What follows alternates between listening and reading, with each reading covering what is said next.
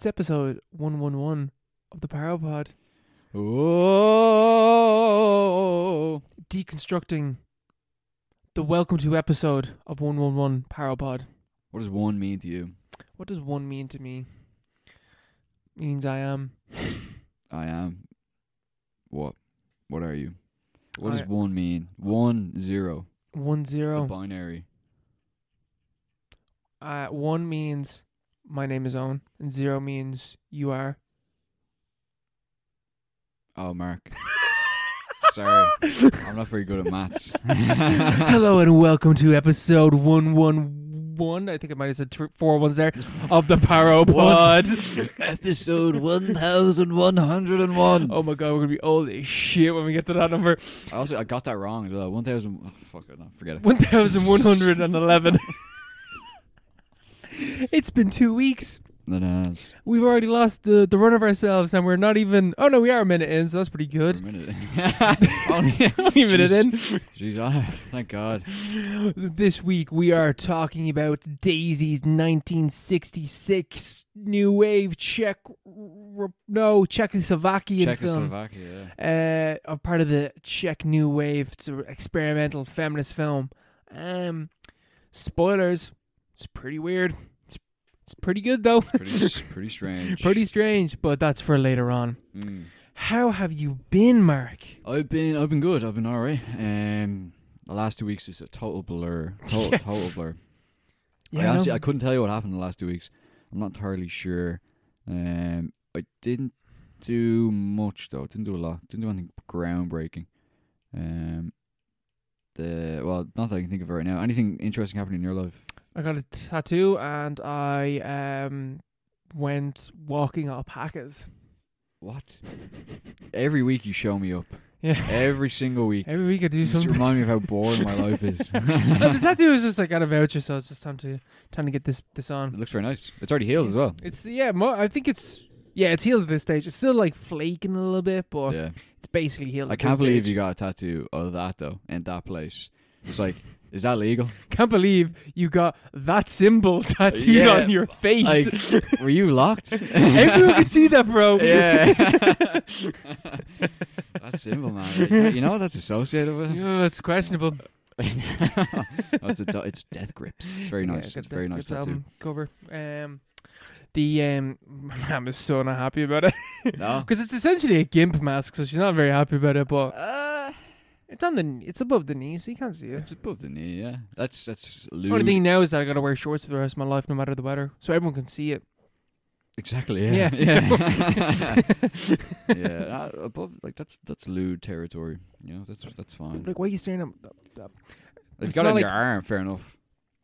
Yeah, no, it's because I was talking to people that are just like, oh, why did you get them on your arm? I was like, I don't want that on my arm.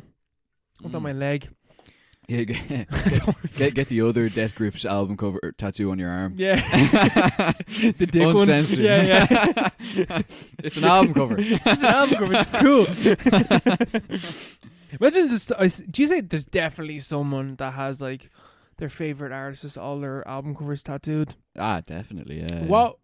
Okay, which person's discography, like just based on album artwork, Mm. would you think would be the worst to get tattooed on yourself?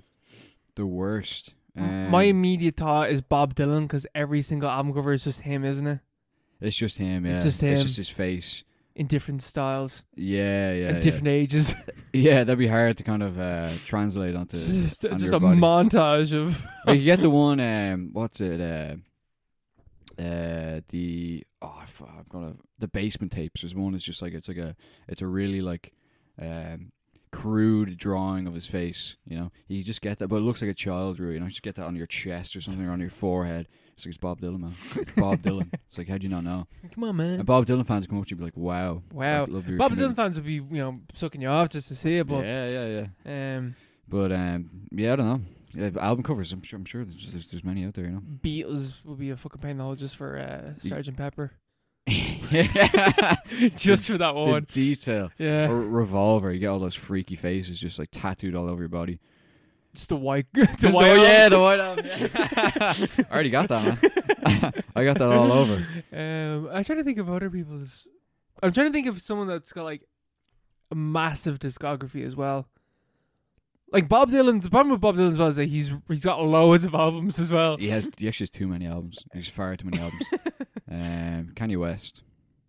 Jesus, yeah. You get quite a bit of mileage out of that. You would. But there's also it's kind of fairly innocent. Well, except for that one. But like, what one? Well, like, I can't remember what it's called. Or it's just two people riding on the front. But it's like a painting. It's very small. Oh yeah, My Beautiful Twisted Dark Fantasy. Yeah. Oh yeah, that's. I forgot about that. Or, what about early '90s Latino rap? You ever see, or like just rap in general? No. Did you ever see the album covers? They're all really low quality. Look, yeah, made the in MS real. Paint. They're just like the rapper just on. It's like a shitty fucking Microsoft images. Yeah. Yeah, they'd be good. Another way. They're always really low quality. Yeah. They literally made it on a fucking word processor, like, you know. Ed Sheeran's albums. Yeah. Oh yeah. That'd be reasonable. Yeah. But no, it's a plus that just has his face on it as well. Yeah, Jesus, that big moon head just tattooed in your back. And you have to get him coloured as well. Yeah, it has to be coloured in. You ever see his tattoos? No. He's got awful tattoos. Does he? Of what? Yeah, he just looks like someone doodled all over him. That's fairly common. Fairly certain he's got like a Heinz ketchup bottle or something tattooed onto him. That's so random, man. That's so cool, bro. Man, you're such an artist. You're there at the bars. I bet you, see my tattoo? It's like that kind of guy, and then he just shows it, and everyone's like, "Oh, all right." It's like, "Oh, cool, man." Yeah, come on, man. What age are we? But yeah, no, I didn't do anything new. Wait, what about the alpacas? Yeah, we didn't even get to that. Yeah, no, we went off last Saturday and went to Peru. We went off to Peru. We were in Wicklow and K12 alpaca place. It's actually they just give you an alpaca and you just go on a little walk. Like it says like 2 hours. It's not 2 hours. It's like 1 hour. And maybe it's 2 hours because sometimes the alpacas can apparently take fucking ages to get them to walk out of their pen. But I had Banda was my one. Oh, she was a lovely girl. I'll show you a photo of her. They're unbelievably docile creatures, though. My God. Here she is. They just vibe. Ah. Yeah, they're real cute. Just a lot smaller than I thought. They're a lot smaller. Like, I'm not picking it up. See, they're a lot smaller than you think they'd be. He's just vibing. Just chilling. Oh, look at your man. Ed Sheeran in the background. Yeah, no, yeah. That's one that Melissa had. But like, image. The ginger alpaca. Big ginger. That's so funny. But no, yeah, they're mad chill. But their vibe's off. Their vibe is a bit weird because they're kind of unpredictable. I don't know if it's just that I've never really spent a lot of time around alpacas. Yeah. I'm just like staring. I was like, I feel like you're gonna do something to me. I feel like you're gonna spit at me at any second. Did they? Nope. Did they spit at all?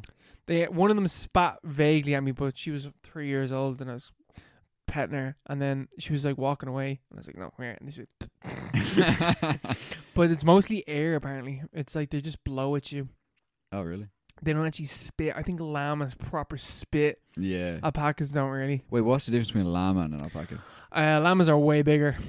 Oh, that's what I was thinking. Yeah. They're all part of the camel family. What's the difference between a camel and an alpaca? Llamas have the humps and the size as well. The size. And like I don't think camels are furry. Man, alpacas are so soft. Yeah, is that holy shit? But because you know the way alpacas are they're indigenous to the Southern American continent. Yeah, the north.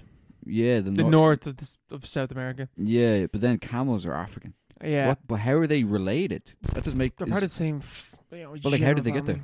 I don't know, man. Because they were there when the Incas were there. Like, I'm sure before there was contact, pre-Columbian. Right. If we're thinking about like, whatever whatever. What is the term for the original species that stuff sprouts out from? The last common ancestor.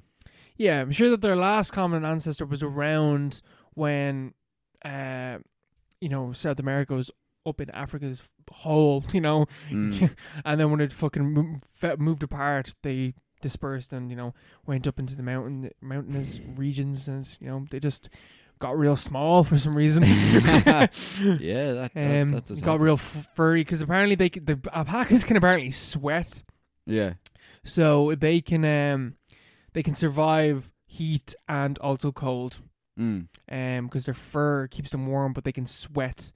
Whereas camels, big long limbs and hold loads of water for the desert. Oh yeah. I don't know, where do llamas? Are llamas basically from the same region? I think llamas are also South American. I'm fairly certain they are. Pretty sure. Are they Mexican? Are llamas in Mexico? I'm sure they are, but I don't think they're Mexican. Mexican llamas. Where do llamas come from? Where did they come from? But yeah, they're mad cute. They're real South America. Yeah, same. Primarily America. Peru and Bolivia. So yeah, just they're from the same. Alpacas and llamas are more or less the fucking same. Yeah. More or less the same thing. So weird. Yeah, I don't know how. She was just telling me, like they give us the whole story before you go out on your walk, and they're just like, yeah, the guy that bought the place bought in 2011, 2012, where he just wanted it to be a farm, setting it up, all that shit, and then in 2019 decided to open up to tourists, and it's like, what a shit time to have decided to do that. 2019, yeah, and all the alpacas starved to death. She was actually saying that like a few years ago they have like 81 on the farm now. I don't know how many they had at the time, but they lost 30 alpacas from TB. TB? Yeah. They got TB. But They got TB from the deers. From the deer. Just roaming around. Yeah, apparently, yeah. But they're deers roaming around. Yeah, we're up in Wicklow, yeah. Oh. Loads. Unvaccinated deers roaming around. The anti-vax deers. Yeah, no, this is what they do. They kill your llamas, your alpacas. That's what they don't talk about. Yeah, this is what they don't talk about, Yeah, they never cover this on the fucking Listen. lamestream media news. Listen, right? The right wing, they talk about a lot of things. They don't talk about the llama pandemics. Yeah. They're coming after our llamas. They killed me granny, now they're going after the llamas. Those fucking deer. Yeah, the deer. But yeah, that's so weird. It's really cool though. It's such a novelty. Yeah. It was like 30 something quid. I was like, I thought it was worth 30 quid. That's actually a really good deal. Just walking around with a llama an alpaca for an hour and a half. Yeah. You gotta feed them. Their mouths are mad dry. Are they? Like, You're sticking your hand in their mouth. surprisingly, like you hold it the pellets or whatever and they eat it off your hand. I was expecting fucking slobber all over my hand. Man, you wouldn't even be able to tell. Really? Yeah, man. What's the Unbelievably dry. tone feel like? No tongue, all lips. All lips? All lips. They got like fuck all teeth as well. Alright. I think they got like bottom teeth, but they can't proper bite. Jesus. So bits. I don't know how these creatures have survived this long. It's a mystery. But they can run fast apparently, but that's about it. I can't even imagine that. I said that they just gallop. Yeah, like in Emperor's New Clothes. He was a Emperor's llama. New Groove. He was a llama, not an alpaca. Yeah, whatever. You go to one alpaca farm. This guy is an expert I'm on telling you. I'm looking to invest. That's all I'm saying. invest. Paro coin is up at the moment. Paro coin. Oh, I was in the bin for a long time. Life savings gone. But now we're on the way up. We're back. We're on coming up the hill. Whatever happened to NFTs? NFTs are gone. Yeah. Totally gone. They just died a death. Didn't Coins are still running though. Coins are still going strong. NFTs, yeah, they're worth nothing now. I'm pretty sure. Actually, a guy I know at work actually minted his own line of NFTs just as the crash happened. It was like €2 to mint one, and he had, I don't know how many. He had like a few dozen, maybe like 80 NFTs minted, and he put them up on OpenSea. And within days, like the entire NFT market crashed. But not because of what he put them up. He did it. They're like, this is the last straw. Yeah. No, he just wasted all his money. 160 quid. It's not too bad. It's a funny little project. He got to use it as his profile picture and work. Everyone's like, "What the fuck is your profile picture?" It's like one of my. It's a line. He had like this backstory that he could just whip out, which is pretty good. So I don't know if I'd spend €160 for that backstory, but like. But he said under backstory now. I was like, I put money into NFTs and it just crashed. It just crashed. Yeah.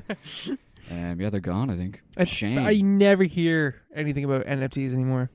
Yeah, well, it was Good. a scam. It was transparently a scam, wasn't it? Yeah. Wasn't it just? Oh, Aren't man. they all? What's the newest trend? What's the next like crypto The trend? newest 'Cause trend. even crypto seems to not be a thing really anymore. Crypto is. It's just kind of bubbling away. It's because I think, isn't the economy about to like just fall off a cliff? I think that's the main thing is that Yeah. like we're going into like the biggest recession ever seen. Yeah, Like, they keep saying, oh, it's just a correction, but it's been going on for like 4 months, and like they keep like cutting jobs. Inflation just like won't stop. It's like, oh, it's just a correction. It's just a correction. We're not in technically we're not in a recession. No, But because like, they keep firing people. yeah, because everything's still fucked. It's like a slow burn. You know, it's a controlled burn. It's the Cold War of recessions. It's a Cold War. It never recovered from the last recession. Things have gotten even worse. And they're like, nah, everything's all right. Look at the graphs. Look, Look at profits are up. Look at these graphs we made. Yeah. Listen, the oil industry's doing really well. The line's going up. That means we're doing good. Yeah. Whatever the line means. I don't know. Yeah. I don't know. Yeah, crypto. I don't know. How's your Litecoin portfolio going? Or do you have any portfolio? No. My Bitcoin portfolio, I don't even want to look at it. Were you ever heavily investing in crypto? No. I once invested €60 and it skyrocketed. And at one point it was worth about €600. But now it's worth maybe pretty back down to 60. I never used it, it's just there. Actually, I don't think you even have like the laptop that it's on. It's in my mom's house, I'm pretty sure as well. But were you gonna have like one of those hard drives that people had that's got like 3 billion worth of Bitcoin on it? You could have one of those in your hands. I could. Actually, one of my old laptops. I remember because back in TUI, one of the lads in our class was big into. Well, it wasn't big. The way people are big into crypto now. Mm-hmm. It wasn't big, and it was just kind of like this thing that you would talk about. Is it the one weirdo that you knew about crypto? Yeah. He was like on that train back in 2014. Strange guy, but anyway, it was really easy to mine it back then, where you could just like kind of like leave. You could go onto a website and like leave it for like an hour or whatever, and it would use your like server power or whatever to mine crypto. But I don't have no idea what number, because I did have a wallet and stuff, but I've no idea what number it might have been. But maybe it's like a bajillion euro. I don't know, because like it would have been worth a lot, like fractions of a cent back then. But obviously exponentially, it's like worth hundreds, thousands of times more now than it was then. So who knows? Well, that it doesn't matter. That laptop is gone anyway. It's in the bin somewhere. So I don't know. It's not even talking about this. I'm just teasing myself. Anyway, you don't know what you have, bro. I don't know what I have. I don't know what I lost because I didn't know what I had. You never know what you have until it's gone. That's so true.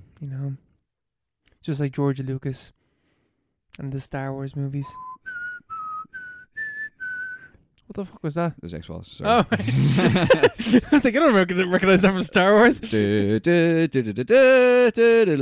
Yeah, Star Wars prequels. You watched the Star Wars prequels. I did. What the hell? What was that about? I don't know, man. I was in work and I was watching YouTube in the background, working away on some Excel sheet or whatever.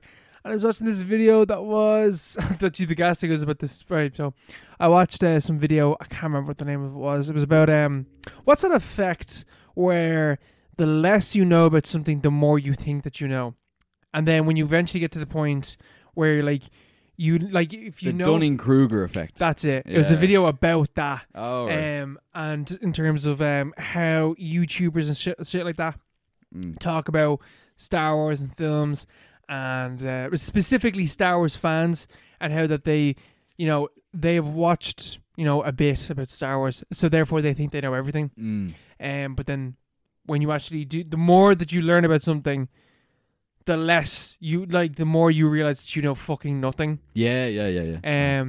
Because I think that's like film bros and stuff like that. People like us. But I think we're better than that. Because we're aware of the fact that we know fuck all about film. Yeah. Like in the grand scheme of things, dick all about films. Don't know why people listen to this podcast. But never even watch movies. No, but because it's like the film bro thing where it's like, I know the IMDb top 250 films, so therefore I know everything about cinema. But you haven't even watched the Letterboxd 250, bro, so you know nothing. Level up. You're not as good as me, bro. Level up, man.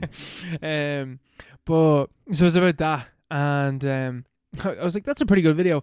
I click onto the guy's YouTube channel, and he had a 7-part video about why Woody Allen was innocent. 7 parts. Like, that's such dedication. Each one 20 minutes long. 20 minutes long. But like, it's not even like, is innocent of what? Of all the allegations. I know he did one thing that's fucked up, and that's all I need to know. He married his daughter. That's enough for me, it's man. like, what do you mean innocent? You can't be innocent after that, no matter what you do. Did he, like, what was it, the adopted daughter? Yeah, it was his stepdaughter. Like, sure. I don't know what, like, I don't know. That's some mad fetish He's shit. illegal of that, anyway. I don't give a shit about anything else. He's illegal with that, which is enough. But I was like, that was a good YouTube video, and then I watched that. I was like, oh, that's still a good YouTube video. And then I was like interested. I was like, I think we shot on Star Wars a bit. I think way back in like the early days of the podcast, we both talked about how we tried to watch Empire Strikes Back. Back in the Zoom days, yeah. And we found it so fucking boring. And didn't watch it. I haven't touched Star Wars since then. Like, I've seen A New Hope, and I've seen Empire Strikes Back, and I watched Force Awakens when 2017, 2016? Something like that. 2016, 2017. I watched that when that came out, and I was like, that was grand. And like, that was my opinion on everything I've watched of Star Wars. So I've never really liked Star Wars. It's like, fuck it, I'm gonna watch the prequels, or at the very least, I was like, I'll watch Phantom Menace, and I watched that, and I was like, I liked that. I like that. Why? What's good about it? Rather than let's forget the people who are like, the prequels. Yeah, fuck those people. What's good about it? It's an incredibly messy film, but I don't know. There's something about it. Like, it's just a grand, like, Darth Maul. Darth Maul is fucking cool. Yeah. He's barely in the fucking film. Yeah. Like, I think he's in 4 scenes. He gets chopped in half. But, like, he's real cool. Obi-Wan, and it's kind of hard to talk about just, like, Qui-Gon Jinn. Qui-Gon, yeah, that's his name. I couldn't think of this guy. I was just saying Liam Neeson. I think the way they really talk about Phantom Menace is in, lock with everything else of the prequels, because by itself it's like, yeah, it's a kind of shitty-ish film. It's got some Jar Jar Binks is real bad. Jeez, Jar Jar Binks is real bad. He's not as annoying as I was expecting him to be, but he's not good. There was no need for him to be a racial stereotype. A combination of like 10 different racial stereotypes. There was no need. There's like there's a Middle Eastern alien that's also a stereotype. I'm like, wow. Yeah. Like, every alien is a horrific stereotype. It's like, these people are so weird. Yeah. Look at these sand people. So, stereotypes and Jar Jar Binks aside, one thing that I really... Okay, so we're going to talk about the shit first. The one thing that really fucking annoys with the film is Natalie Portman and Keira Knightley. I do not understand why. Did you know that Keira Knightley's in this film? You just reminded me, yeah. Yeah, because I was watching it and I was like, I thought Natalie Portman was the princess. And then it's like this whole fucking thing. I was like, I actually am the princess. I was like, I knew it. But I was like, what? I was looking at it, I was like, why did they get Natalie Portman to play 2 characters? I was for ages like staring at like Keira Knightley, who I didn't know it was Keira Knightley, being like, why did they get Natalie Portman to play 2 people in the same film? That's so fucking confusing. And then I looked it up and I was like, why is Natalie Portman only credited for 1? Oh, it's Keira Knightley that plays the queen in this Phantom Menace. Yeah, and I was like, why did you get 2 people that look very, very similar to play body doubles of each other? Yeah. Because I was saying it to one of the lads, I was like, why would you, if you're a body double, why would you get, and then you review yourself afterwards to be the actual princess, whatever. Why would you get someone that looks exactly like you, so that people could be like, well, if it's not that one, it's the other one. They just look the exact same, so we know what she looks like anyway. So just that was very confusing for like half an hour. Yeah. But once I got over that, it was grand. And then the second film, they don't really. I was just the second when it gets into the second film, there's stuff about the Queen as well in that film where like Keira Knightley dies, but I thought it was Natalie Portman that died. I just hold back and forth. I was so unbelievably Like, no, Keira Knightley just should not be in this film. She's just confused the shit out of me. But anyway, but the whole there's like so there. I do have to kind of talk about the Star Wars fans and how they talk about the film, because one thing I always heard about this film is that like the politics is mad confusing. There's too much politics. There's like fuck all politics in this film, but it's basically like I the way I view the prequels is that first film really establishes like the political landscape that allows for the Empire to take over in the third one. So we have this like the trade war going on. There's people blockading whatever the fuck, and you got Palpatine in the background like playing off all these people. So the first one really establishes like all of the politics, and then and Anakin is introduced into the film, and really I think that the way that the prequels kind of should be viewed is you have all the politics in the background, you have Anakin who's kind of in the middle of all this, and just how Palpatine plays off the politics and Anakin within all this stuff to eventually take over and, you know, create Darth Vader. Because Anakin is such a real tragic character. Yeah. Like, he's a kid that is born from the Force, I'm pretty sure. Yeah, Immaculate Conception. The midichlorians. Like, he's Jesus. He's Space Jesus. He's Space Jesus. But Jesus wasn't evil. Jesus was evil. So they say. But he's basically Space Jesus, and he's, you know, he meets Jedis who are like he sees as absolute heroes, and what's the fuck is his name? Qui-Gon Jinn. Jesus, Qui-Gon Jinn is you're the most important person in the universe. Like straight off the bat, like you are unbelievably important. You could be the person that like brings balance to the Force. You could be the savior of everything. You're gonna be like the greatest Jedi that's ever lived. So he's like a kid taught this by by Liam Neeson. Qui-Gon Jinn. Why is that so hard to say? Qui-Gon Jinn. He's taught this by Jinn. And then Qui-Gon dies. And not only is the person that probably could have led Anakin, like, you know, through the right way and, you know, onto the good side of the Force, he's given to Obi-Wan, and Obi-Wan is way too young and is not prepared to be a Jedi Master or have an apprentice. What are they called? A Padawan. A Padawan. I think Palpatine. That's not it. Young Padawan. A Padawan. He's not old enough or experienced enough to either become a Jedi Master where he is at the moment, and he's definitely not ready to have a Padawan. So he gets Anakin, and Anakin is a arrogant little shit because he's told you were going to be the best thing since sliced bread, bro. He's that mullet. And he's got that fucking... I think he's got like a little fucking... He's got a little rat tail. Yeah, he's got a rat tail, I'm pretty sure, in the second film. And then the third film, he's just rocking this awesome hair. Yeah, right. He's hot in the third He is... Woo. Everyone's hot in the third film. Yeah, that volcano planet isn't the only hot thing in the Revenge of the Sith. You're looking at Palpatine turn into Darth Sidious. Ooh. But then, like, so in the second film, then it's, you know, there's slightly more Anakin's story and like how he falls in love with Padme. Why is there so many P's in Padawan? Palpatine. So he falls in love with Padme, and you know that whole political stuff is going on. You got, like, you know, Obi-Wan really like showing how he's really not ready to have a Padawan, and just, you know, again you got Palpatine then in the background being like, you are the best. Like, he sees that Anakin is cocky, and he's like, if I just put a little pressure on you and I start like getting in your ear and I become real mates with you, I'm gonna turn you against everyone. It's gonna be so easy. Yeah. And then the third film, and like even like Attack of the Clones is like shot on for being mad boring. It's not. You know, it's really not. How long are these movies? They're just over 2 hours. It's not that bad. It's really not that bad. Also, like, just like Jedis fucking suck in the prequels, and I've seen, like, that is the point. Like, they sit around and do nothing throughout these 3 films. Yeah. But that's like the entire point. And there's definitely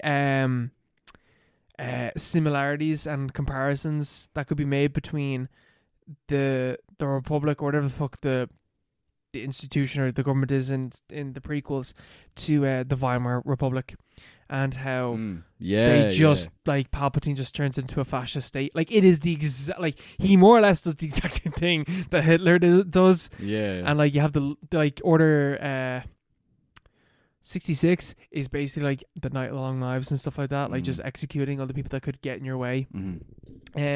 So like it's just like how fascism takes over is essentially like the story of the prequels. And then you got, you know, Jesus being turned into the Antichrist throughout it as well. And like they're, you know, the writing, some of the dialogue is fucking awful. I think Revenge of the Sith is the best one of the three.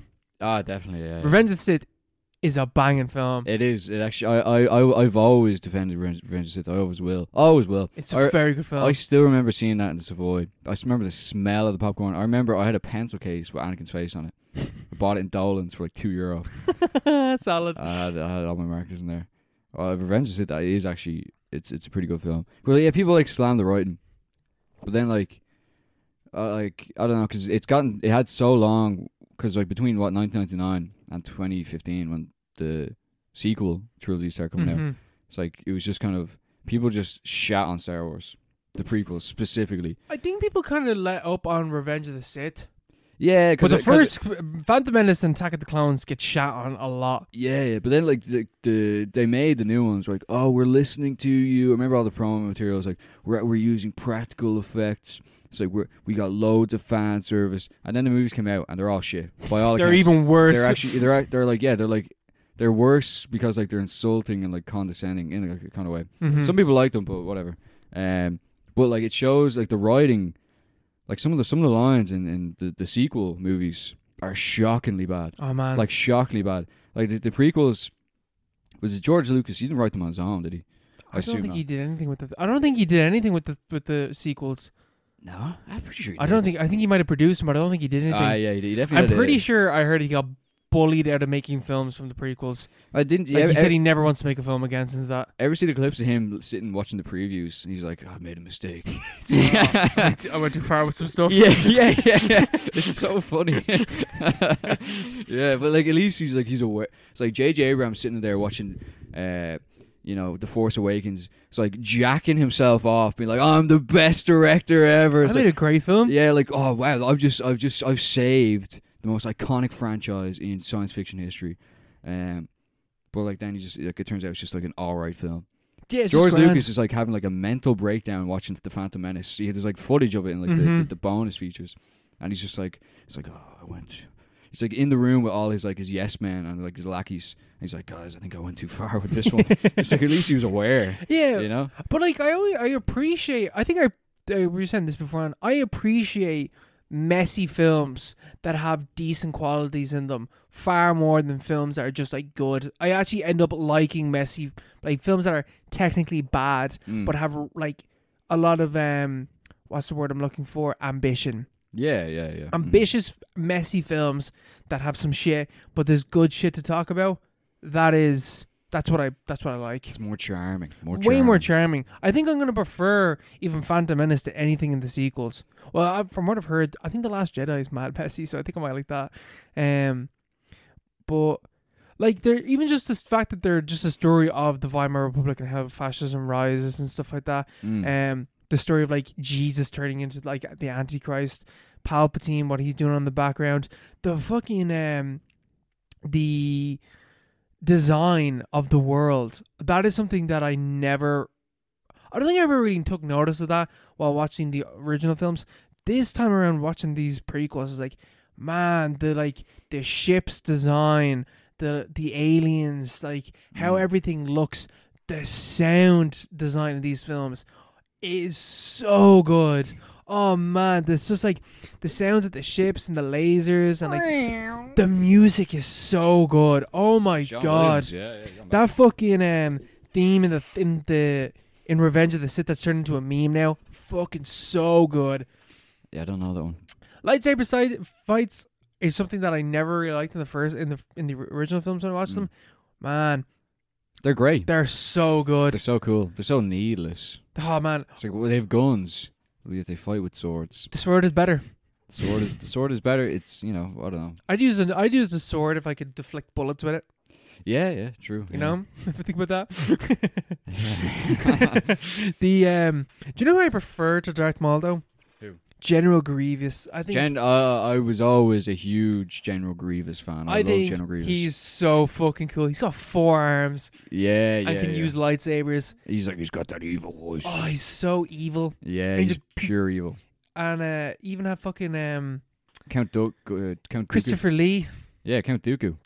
Count Dooku's banging as well. Yeah, he's great when he beheads that guy for no reason. Yeah, he just or is that Anakin does it? No, Anakin does it to... No, wait. Or he has the 2 lightsabers just... Yeah, Anakin does that. He makes Anakin do it, yeah. Palpatine makes him do it. He's like, do it. Do it. I love the catharsis of like Revenge of the Sith has a head start, because you get that part at the end of the film where it's wrapping up and you get like this proper like, you get like all the gravitas associated with like, this is like that's Luke Skywalker, this is Darth Vader being born, you know. Yeah. And like that whole last, and evil wins. The what? Evil wins at the end of the prequels. And you're like, oh, here, like this is where the story drops off, and then, you know, the rest is like the myth of Star Wars as everyone already knew it. And even that last, he was like, no, it's like, so it's like kind of funny, but like at the same time, it's like, oh, this is so like epic is such like a lame word, but it is like, no, it is. It's like there's a real like mythos to every frame of the sequence. You know, it's just really it's packed with meaning and nostalgia, but not like nostalgia in the same way The Force Awakens. It seems like it's leading up. It's like a cycle of a mythos. It's like the perfect that makes sense. It's like a way that like the prequels slides perfectly into the original films. Yeah. And there's gaps. They leave loads of gaps, but like it's kind of like it's more evocative than say like the gaps between the originals and the sequel trilogy, where it's just like kind of like, whoa, we're back. Yeah, no, it's like, whoa. I remember watching the fucking Force Awakens and being like, I don't know how any of this stuff ties into the original films. Yeah. Like I can't see how. There's Luke Skywalker, but you know what? Just living out in the middle of nowhere. Just living there, yeah. Just living on what's that place? Skellig Mikhail, yeah. Just living out in Ireland. Just living. Fair play them. Yeah. But no, man. Like I thought that the prequels were pretty good films. Like they're messy and somewhat bad. You know what I hate? The one I really don't like about Revenge of the Sith. There's so many quips.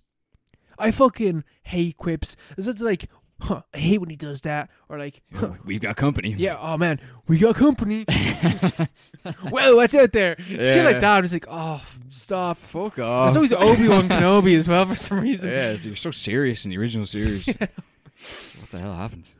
The younglings as well. Jesus. He's killed younglings. The younglings. But I love how dark Revenge of the Sith is. It's such a dark film. They chop off his legs. What the fuck? Yeah, I know, yeah. So, and I think he loses an arm as well. Yeah. Like he's just like a husk at the end.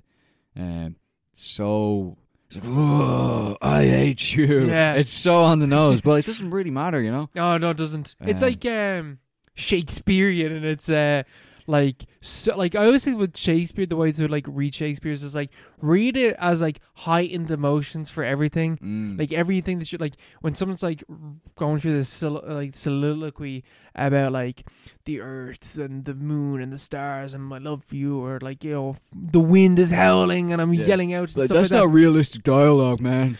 It's like, yeah, it's just meant to be heightened emotions, you know. Theatricality. It's a space opera. It's space. Yeah, space literally, opera. that's what Star Wars is, just space opera. You know. Ever see there's the in chapters they have it.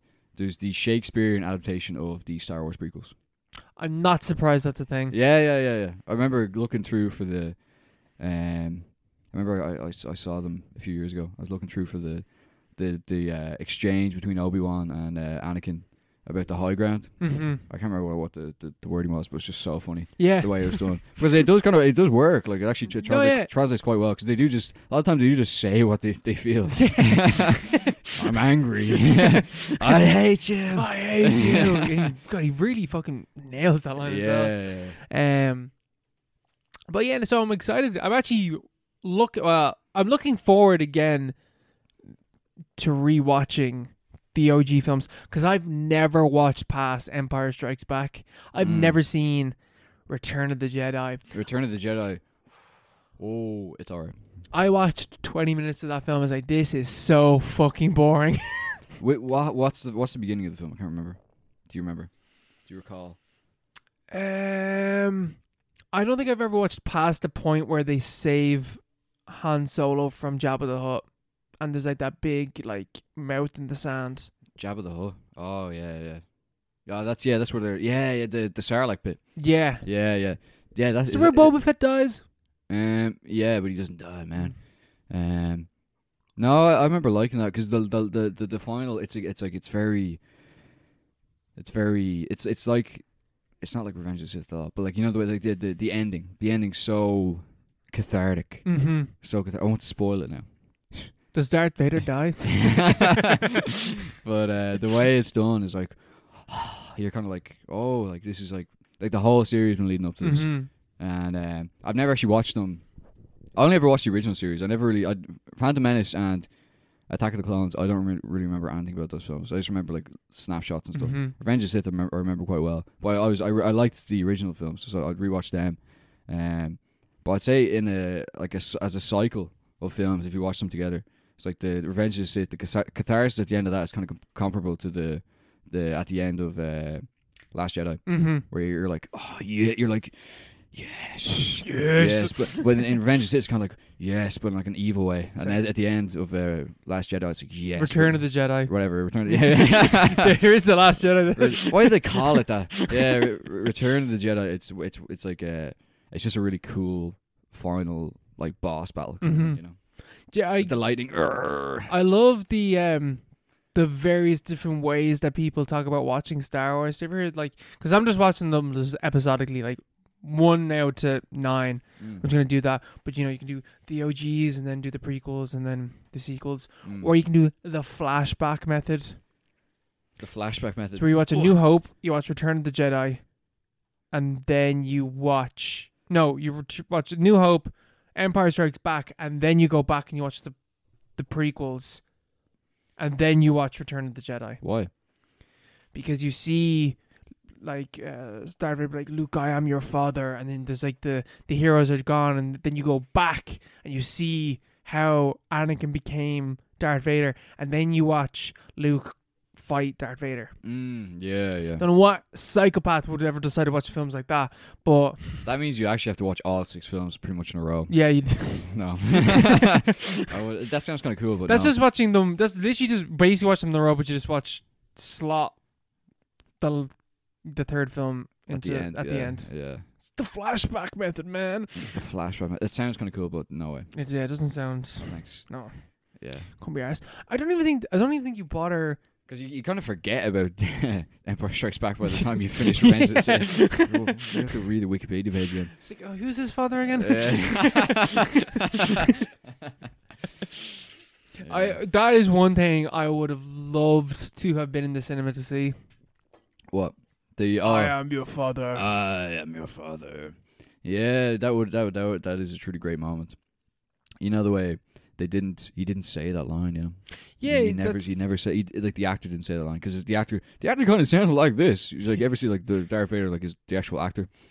Oh yeah. He talks like he's like it's like, no, I am your father. Like he just like Seinfeld. Yeah, he sounds like Jerry. Yeah, Jerry Seinfeld kind of thing. And then they got your man with the deep voice. What's his name? James Earl Jones. Yeah.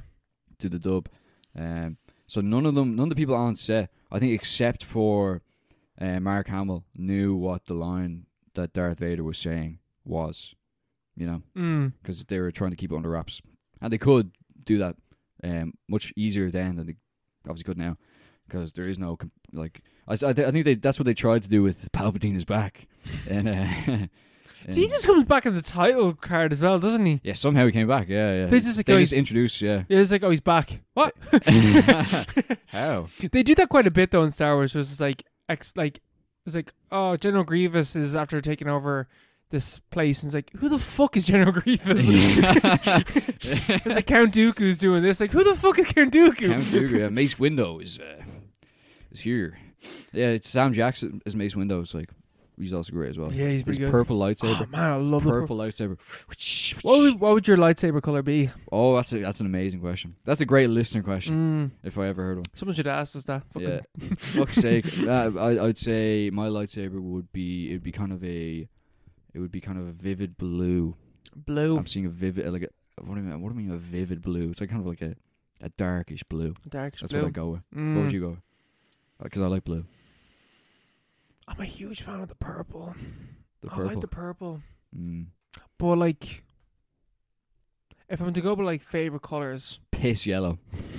is there? Shit brown. I feel like there is a yellow lightsaber. I'm sure there is, yeah. I don't think there is in the films, but I'm pretty sure it's in Attack of the Clone Wars, the TV show. What would I go for? I think I'd go for like orange. Orange. It's orange. You're just the guy with the orange lightsaber then. It's like fucking The loser. ginger. How your reds are. It's strawberry blonde. This guy, we had a party in my gaff like a year ago, and this guy brought a lightsaber, like a functioning, well, not a real lightsaber, but like a, like he brought a lightsaber, and it could like, ever have the old ones? I used to have a lightsaber. Yeah, I used to have the blue one. And you could press it and just like, whoosh, but it would just be like kind of like. No, I had one where you had to like throw your hand forwards Mm. and it'd slide out, and then you could press the button. Yeah, and turn on. Mm. But it was just kind of like plastic. You could just squeeze it together. But he had this. It apparently cost £800. I was like, it was hefty, like hefty hilt. I think it was like metal, proper metal. And you could press it and it'd make all the sounds, but like not make them in the way that like a toy that you buy in Smiths would make them. Mm-hmm. It's kind of like, oh, Luke, I am your father, like that kind of thing. It'd be kind of like proper like stereo kind of sound. Yeah, and yeah. then it would It goes automatically vroom. eject, and every time you moved, it goes. It was really cool. But like £800, fuck that. Yeah, fuck that. No But chance. man, I'd fucking love one of those though. Yeah. I'm after watching the prequels, like shit, I want to get one of those. Yeah. But yeah, no, I'll report back next episode when I watch the original trilogy. Speed running You know, the Star Wars and then I'll do the sequels, and trilogies. because I want to watch Attack of the Clones. No, god damn it! Why the fuck do all these have the same name? The Clone Wars. I do want to watch that at some stage, the TV show, because apparently it's meant to be very good. The Cartoon Network one. Yeah, I remember watching that when I was younger and being like, "This is really good." I remember being freaked out by the animation, so I never watched it. Yeah, no, the animation's a bit weird, but Yeah. I'm older now. I've grown. I'll get over it. I'll grow up. Grow up. Oh god, we've talked about Star Wars for half an hour. Do you want to do something else? Let's talk about Predators. Predator. It's Which- a different sci-fi franchise. Let's jump back into the science fiction universe of Predators. So Predators is a sequel to Predator and Predator 2.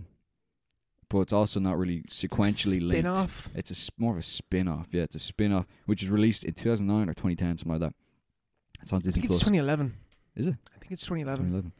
2011. It has Adrian Brody. It has Topher Grace.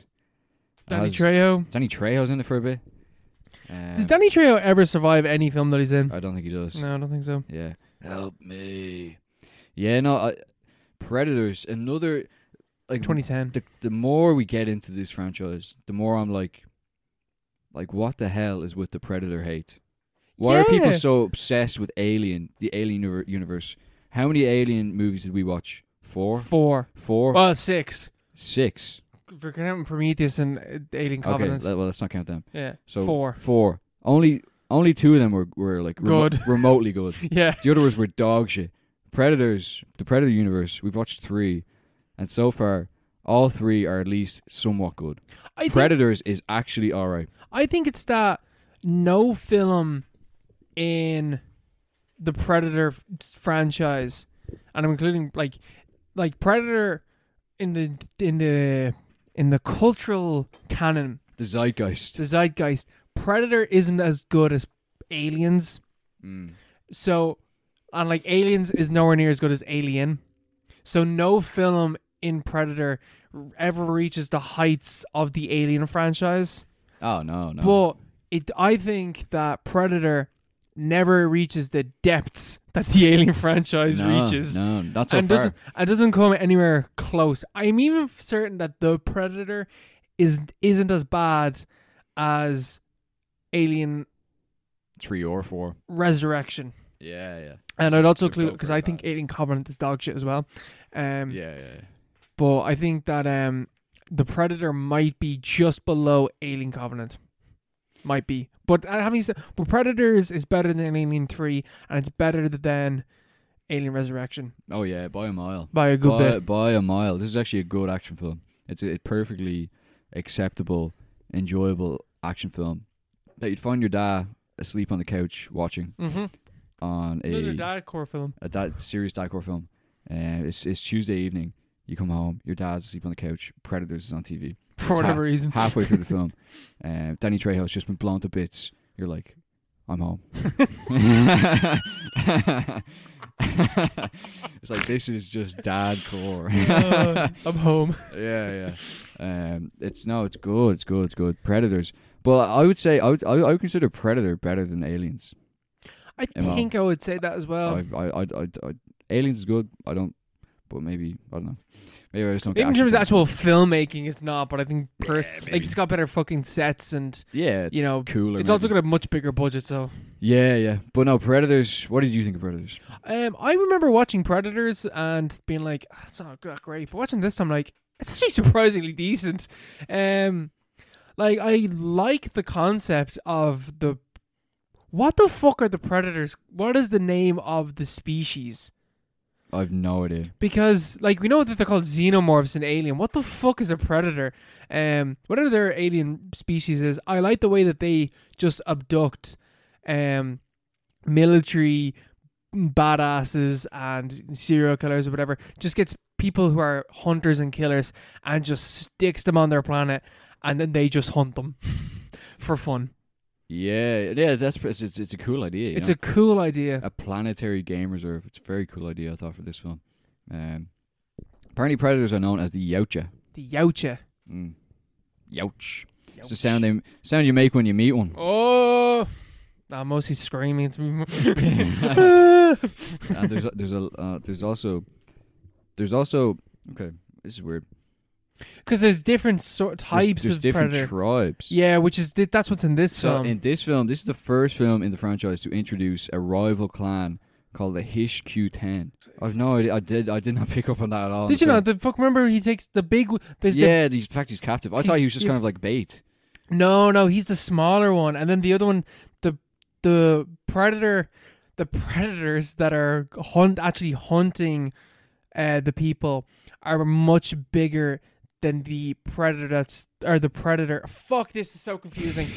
The alien that is in the original two films is a smaller predator than the predators that are in this film. They even have a different face. Like, they take off the mask and their heads are different. Oh, I did not pick up on that. It's only like, it's not like they got bigger like fangs and shit, and their face is like slightly different, but okay, they're bigger overall. Because like that predator gets his shit wrecked by the big one. My God, he didn't stand a chance. Yeah, he's in bits. Oh, it's 4-2. Fuck me.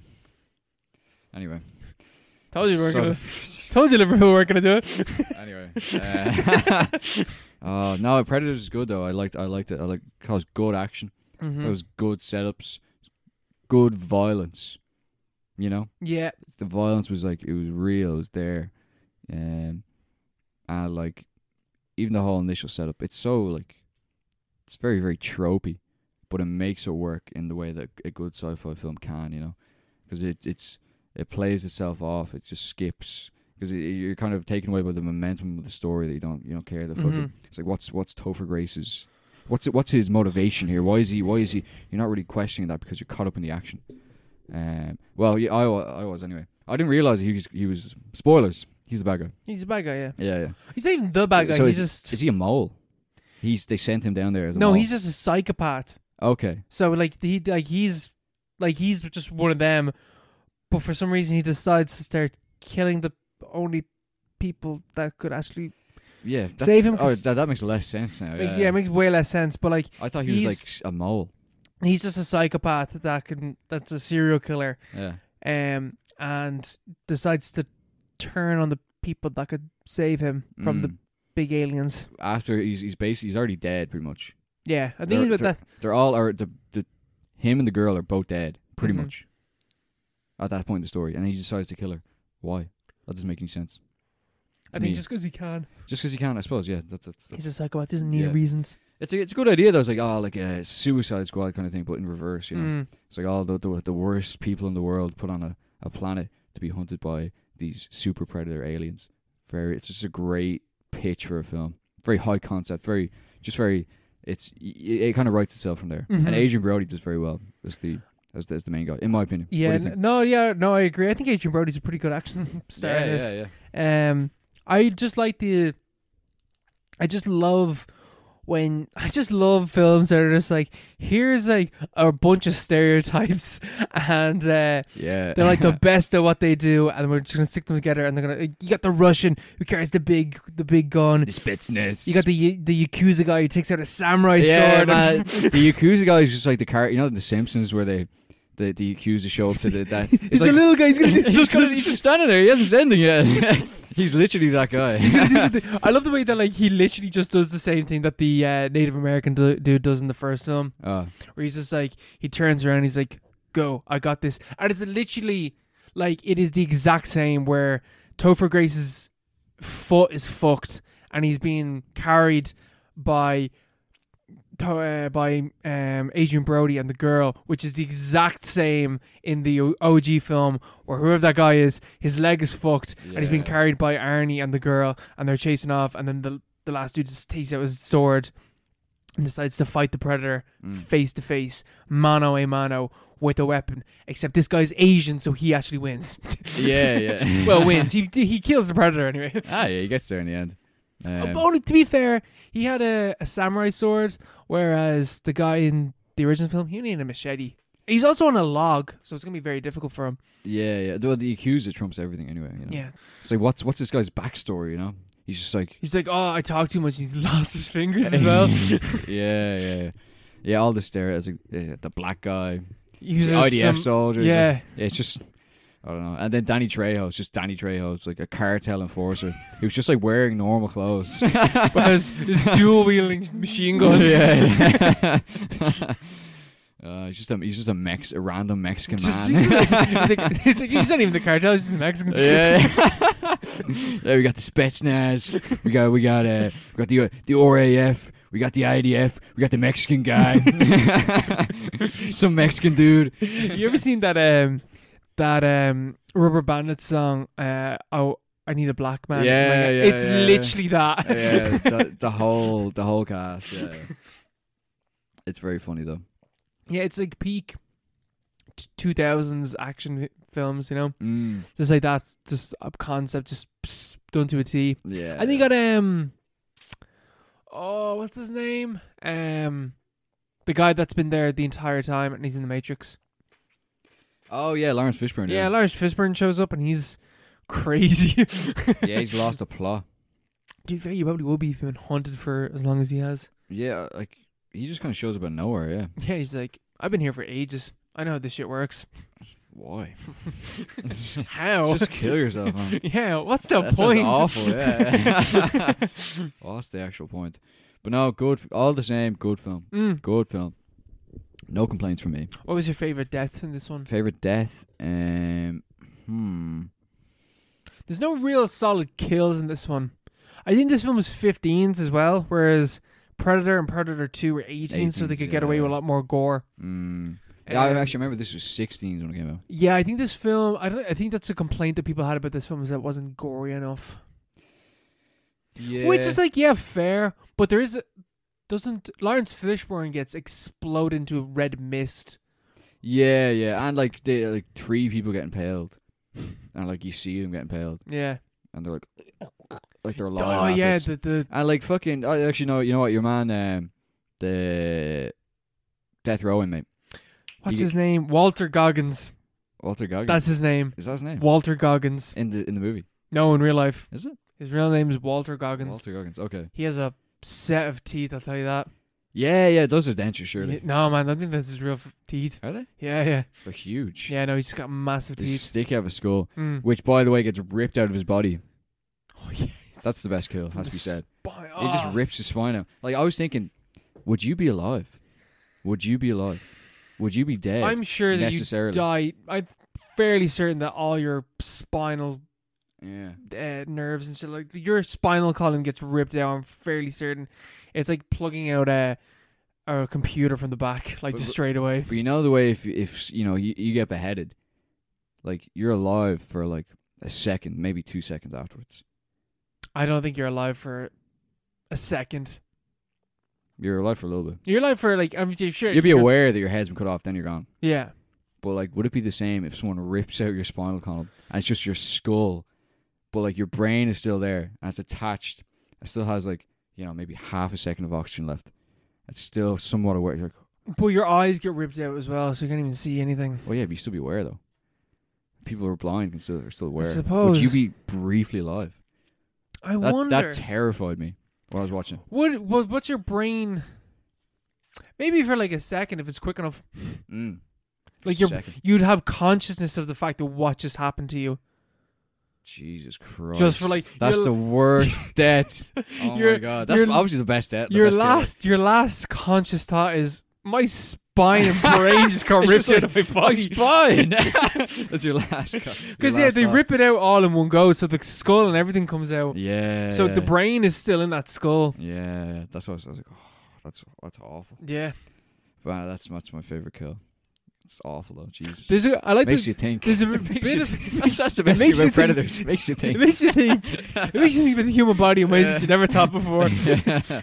I love like that's serious gore. Like there's a lot of like good dark comedy in it as well. I think that bit where like Topher Grace, who we at that stage thinks is just this absolute geek, and he's there with Walter Goggins, serial killer, and he's like talking about like how he wants to rape people and stuff like that, and he's like, yeah, man, cool. And he sits down by the Russian. The Russian's like, stay away from him. He's like, oh, yeah, no, definitely.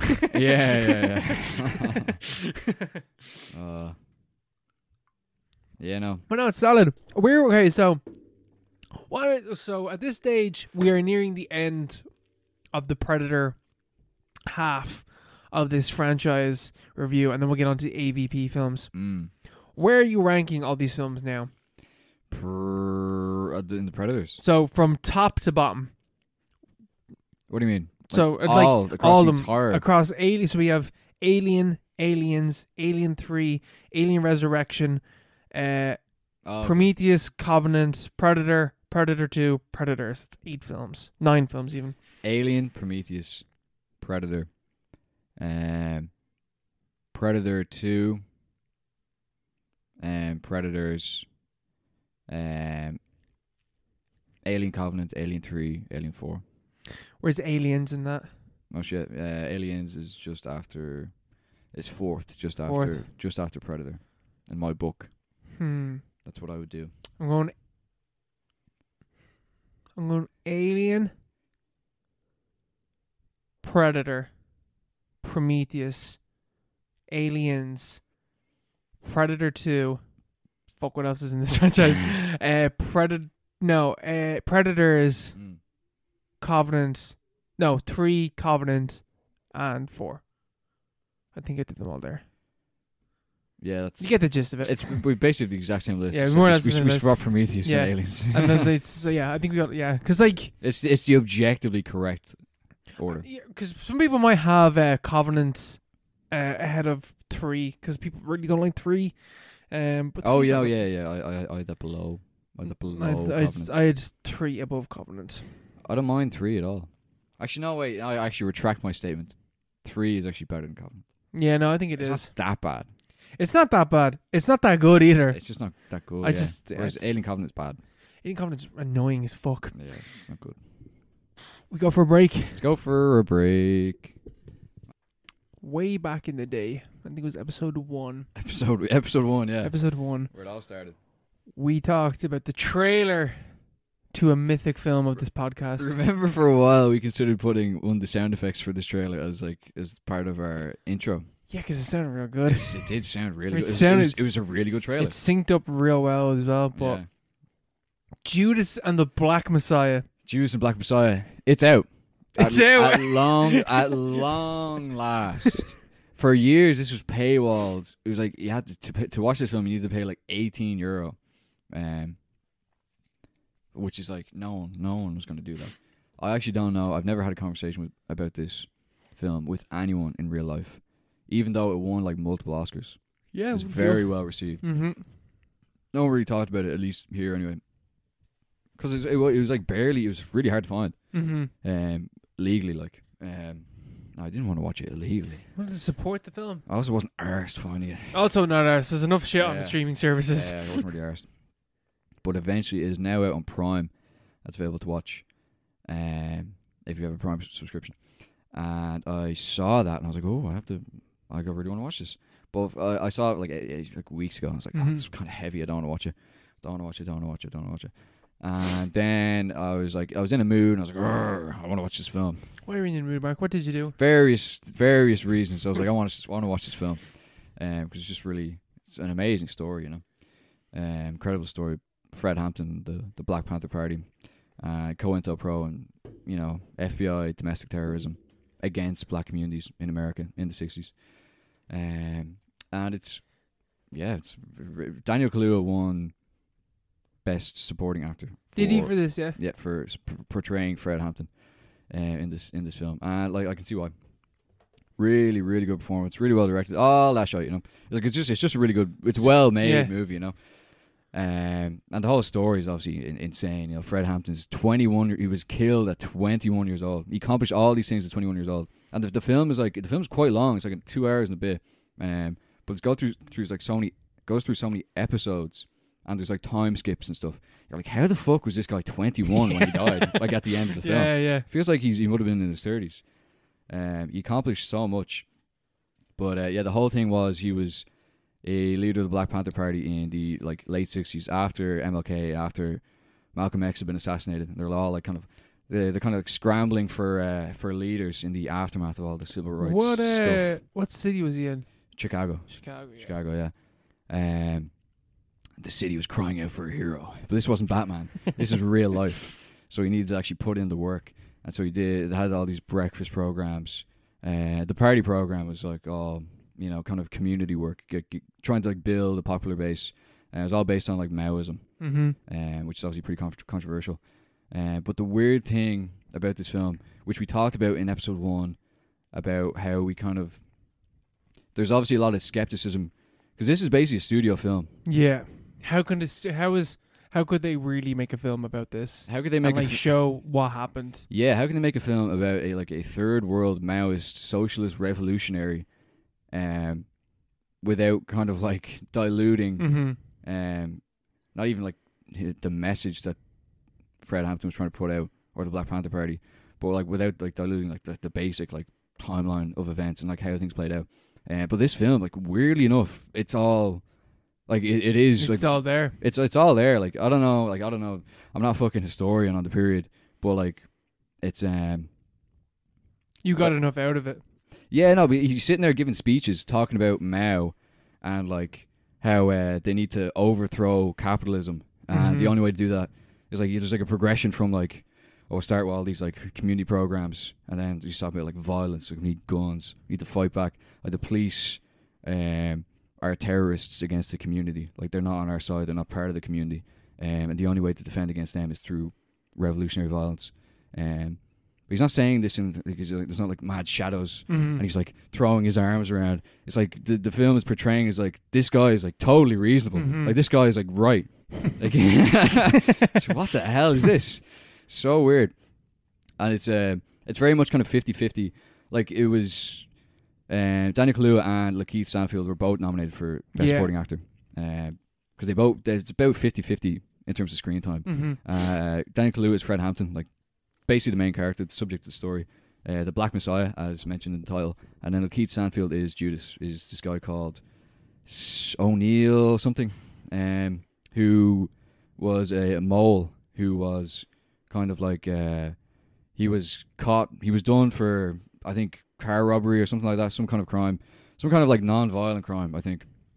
And they brought him in. They're like, okay, we'll let you off on this if you infiltrate the Black Panther Party and specifically go after this guy, Fred Hampton, because they're very afraid of it's explained like totally in the film. And they're afraid of Fred Hampton because of the idea that he would be a Black Messiah, as in someone who would be able to rally different ethnicities, you know, the working class in general, like whites, Latinos, blacks, and the New Left, which was just kind of like a separate kind of thing, which included like bourgeois, like students and people like the Weather Underground, because the civil rights have been such like a popular mass movement, and someone like MLK or like Malcolm X would have been like the natural leader to progress beyond that, but obviously they were like coincidentally assassinated right at the time of their like weirdly their highest popularity, and there's like loads of clips of because Fred Hampton's a big fan of Malcolm X, and so it's just like Malcolm X speech is just like kind of littered throughout the film. But yeah, this guy who is played by Lakeith Stanfield, he's put in there by as a mole by the FBI. The FBI guy assigned to the case is played by Jesse Plemons, who does plays it very, very, very well. God, I love Jesse Plemons. And it's not a case of like, he was just he's between a rock and a hard place. He's just doing his job. It's like he's just evil, like, yeah. But not even that, like he's like pure, like cartoonishly evil. It's like it portrays the systems very well. And there's like obviously the title of the film, you have two characters, Judas the Black Messiah, and then probably the third character is I think his name is Bill Mitchell or something. It's not Bill Mitchell, but it's the FBI agent who's played by Jesse Plemons. So those are the three main characters, but you don't. It's not like a superhero film where like Fred Hampton's saving the community. He has a whole monologue in the film about how like this isn't about me. This is about the people and like the party and stuff like that. And you can see how he is like a product of like his environment, and how the rat is a product of his circumstances. In terms of like he's being forced into doing this pretty much, and how the FBI agent sees himself as being the hero. Yeah. But is like misled. Or not misled, he's just wrong pretty much. Yeah. And the way they portray that is just it's like really well done for a Hollywood film, because it is a Hollywood. It's not like just some abstract independent film. It's made by, I think it's funded by or distributed by 20th Century Fox or something like that, one of them. But the way it's done it's very, very good. And obviously the whole story is insanely depressing. It's a frustrating story. Very frustrating story, to say the least. It's well acted, it's well done. It's obviously it's quite depressing, but the way it's done, the story is just kind of, it's still satisfying as well. It's not like kind of it closes the book at the end. It's more like you just kind of feel mad at the end of the film, pretty much. Yeah. Which is good, because that's what you want. That's what he would want, and that's what his family would want, and they're kind of included. Because the whole thing was the rat was like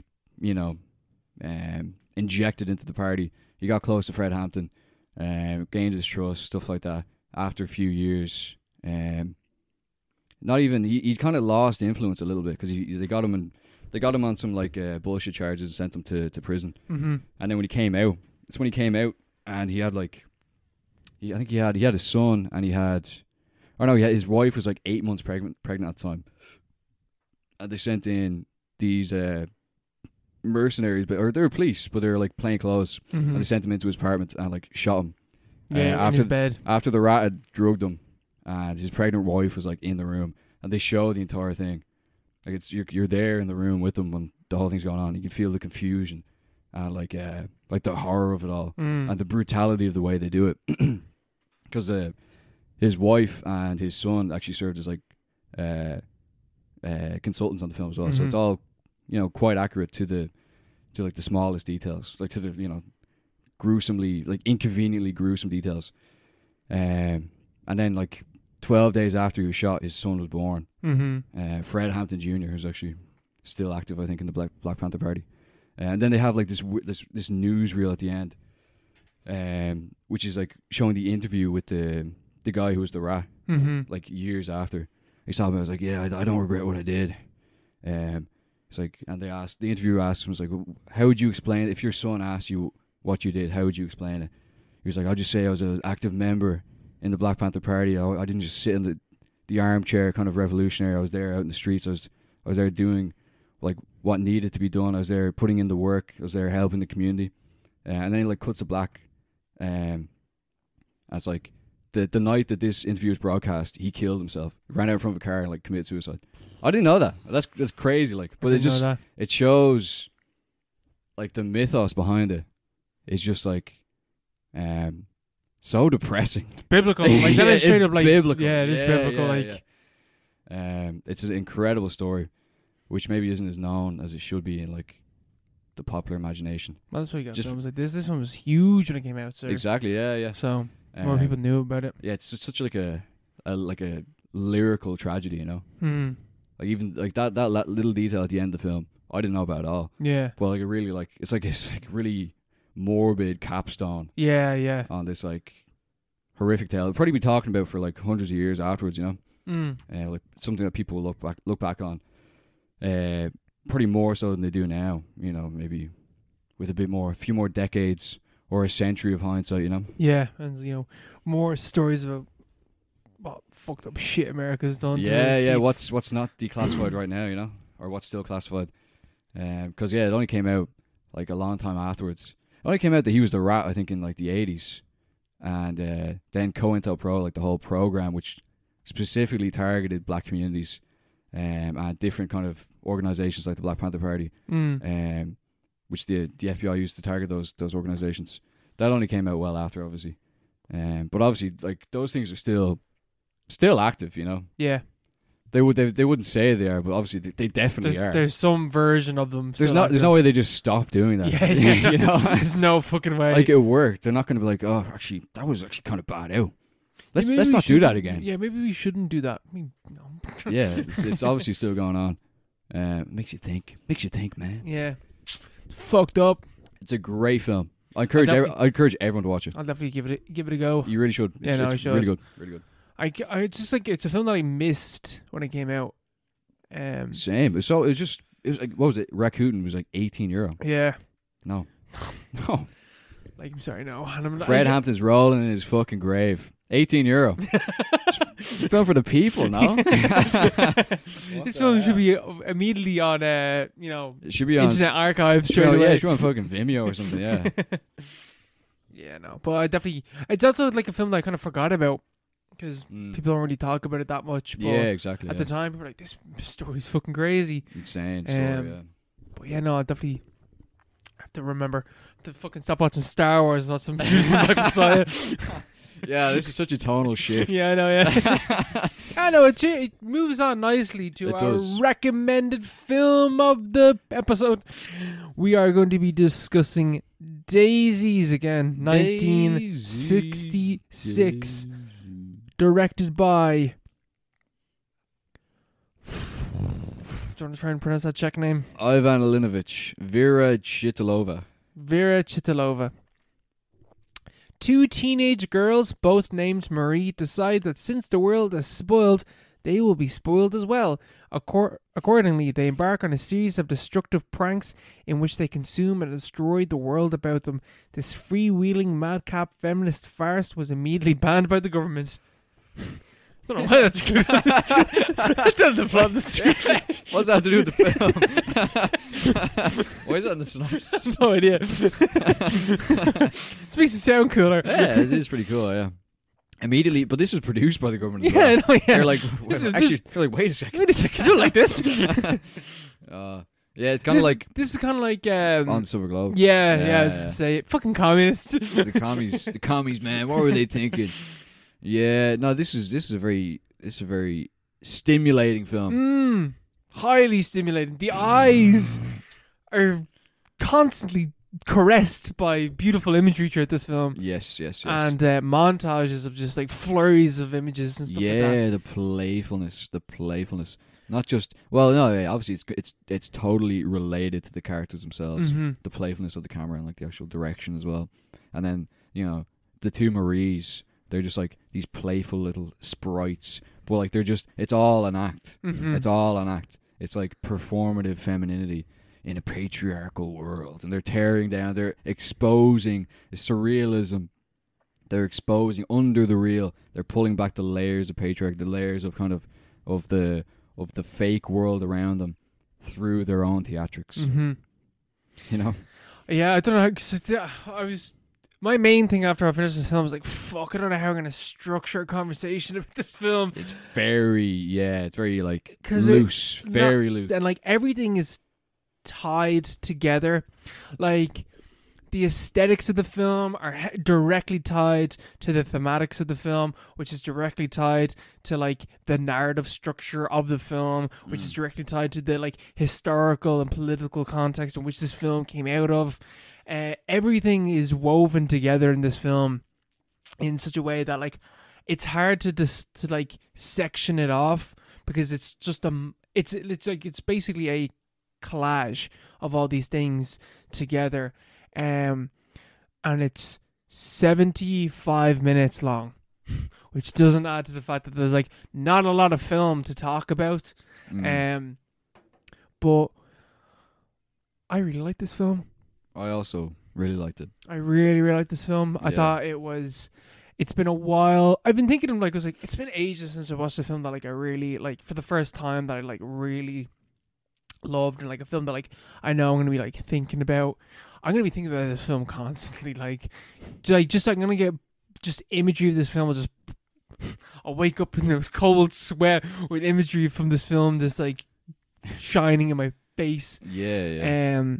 Very vibrant film. It's on YouTube as well. It's on YouTube. Totally I was watching a fucking high quality. I didn't know this was on YouTube, and I was watching a fucking a stream of it, and the subtitles were out of sync. Yeah. I was like, for fuck's sake! So then I tried to find another one, and then just YouTube popped up, and I was like, what? And I clicked onto it. I was like, the captions weren't exact translations, because famously the film ends with saying that this film is dedicated to those who get angry, or whatever the exact term was, get angry over stomped lettuce. Yeah. But the version I watched said ruined trifle, and I was like, that is just not. I know for a fact that's the wrong translation. Ruined trifle. Because it's meant to be stomped lettuce. Like that is. Yeah. That's what it's meant to be. What does that even mean, though? It's absurd. It's surrealist. Whoa!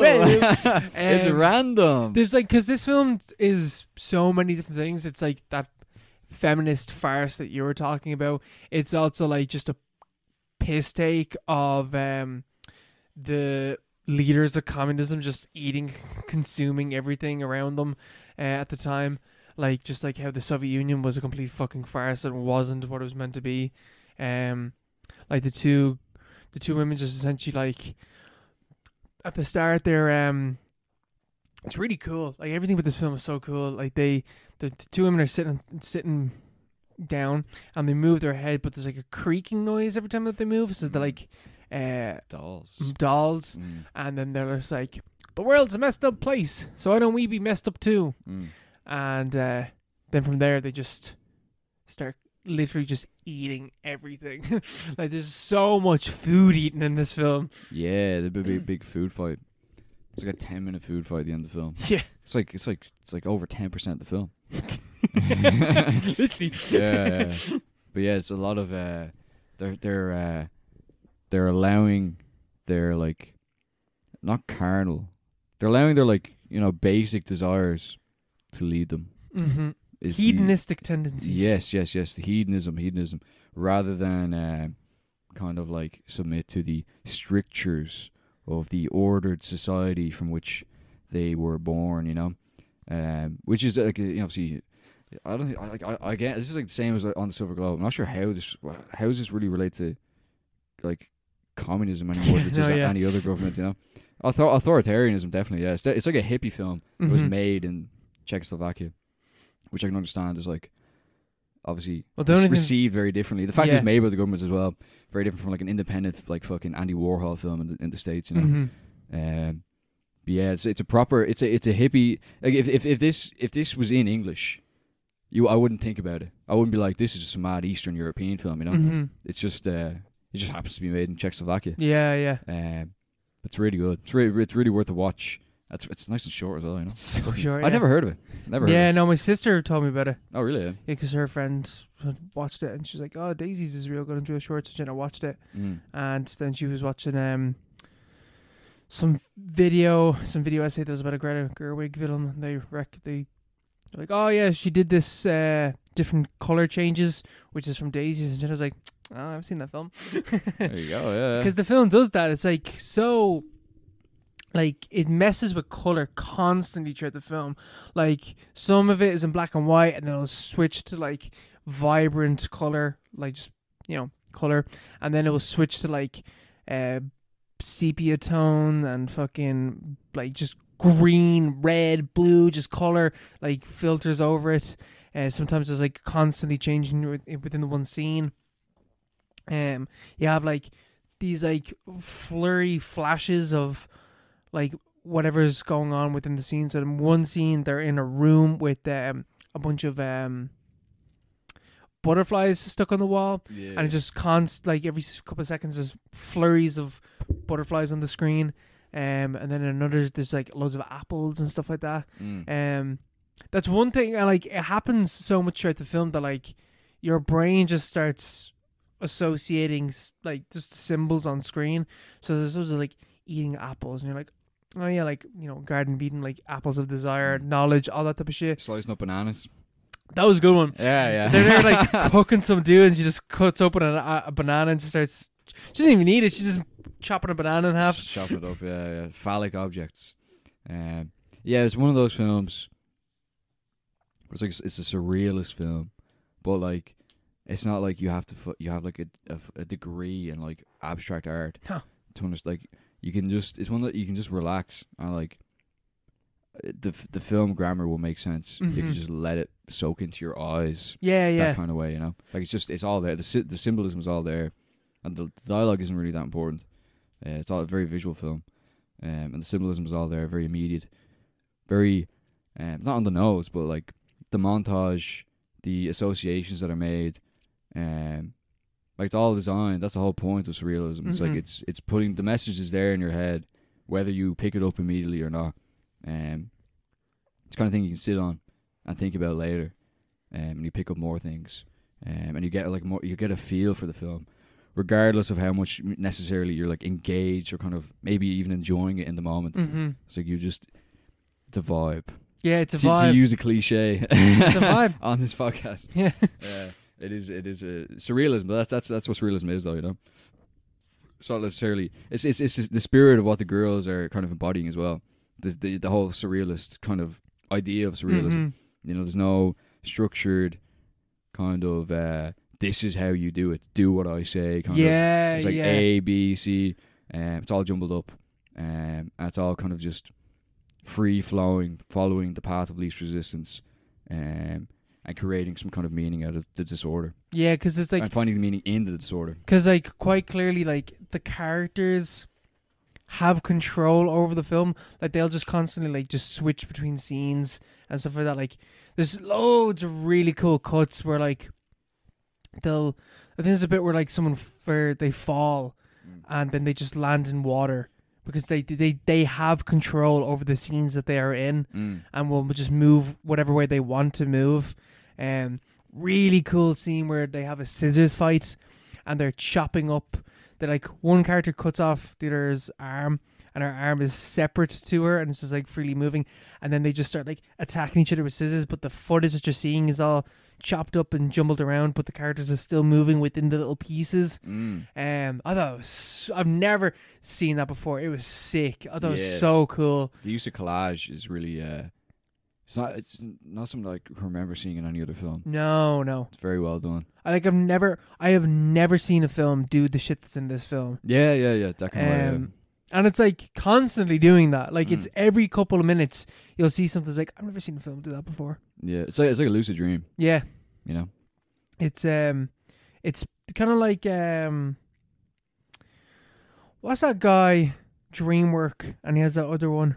You showed me that before. Where he's messing with the actual film itself. Stan Brakhage. Yeah, it's kind of like some of it reminded me of that. Like this film clearly influenced like a bunch of shit.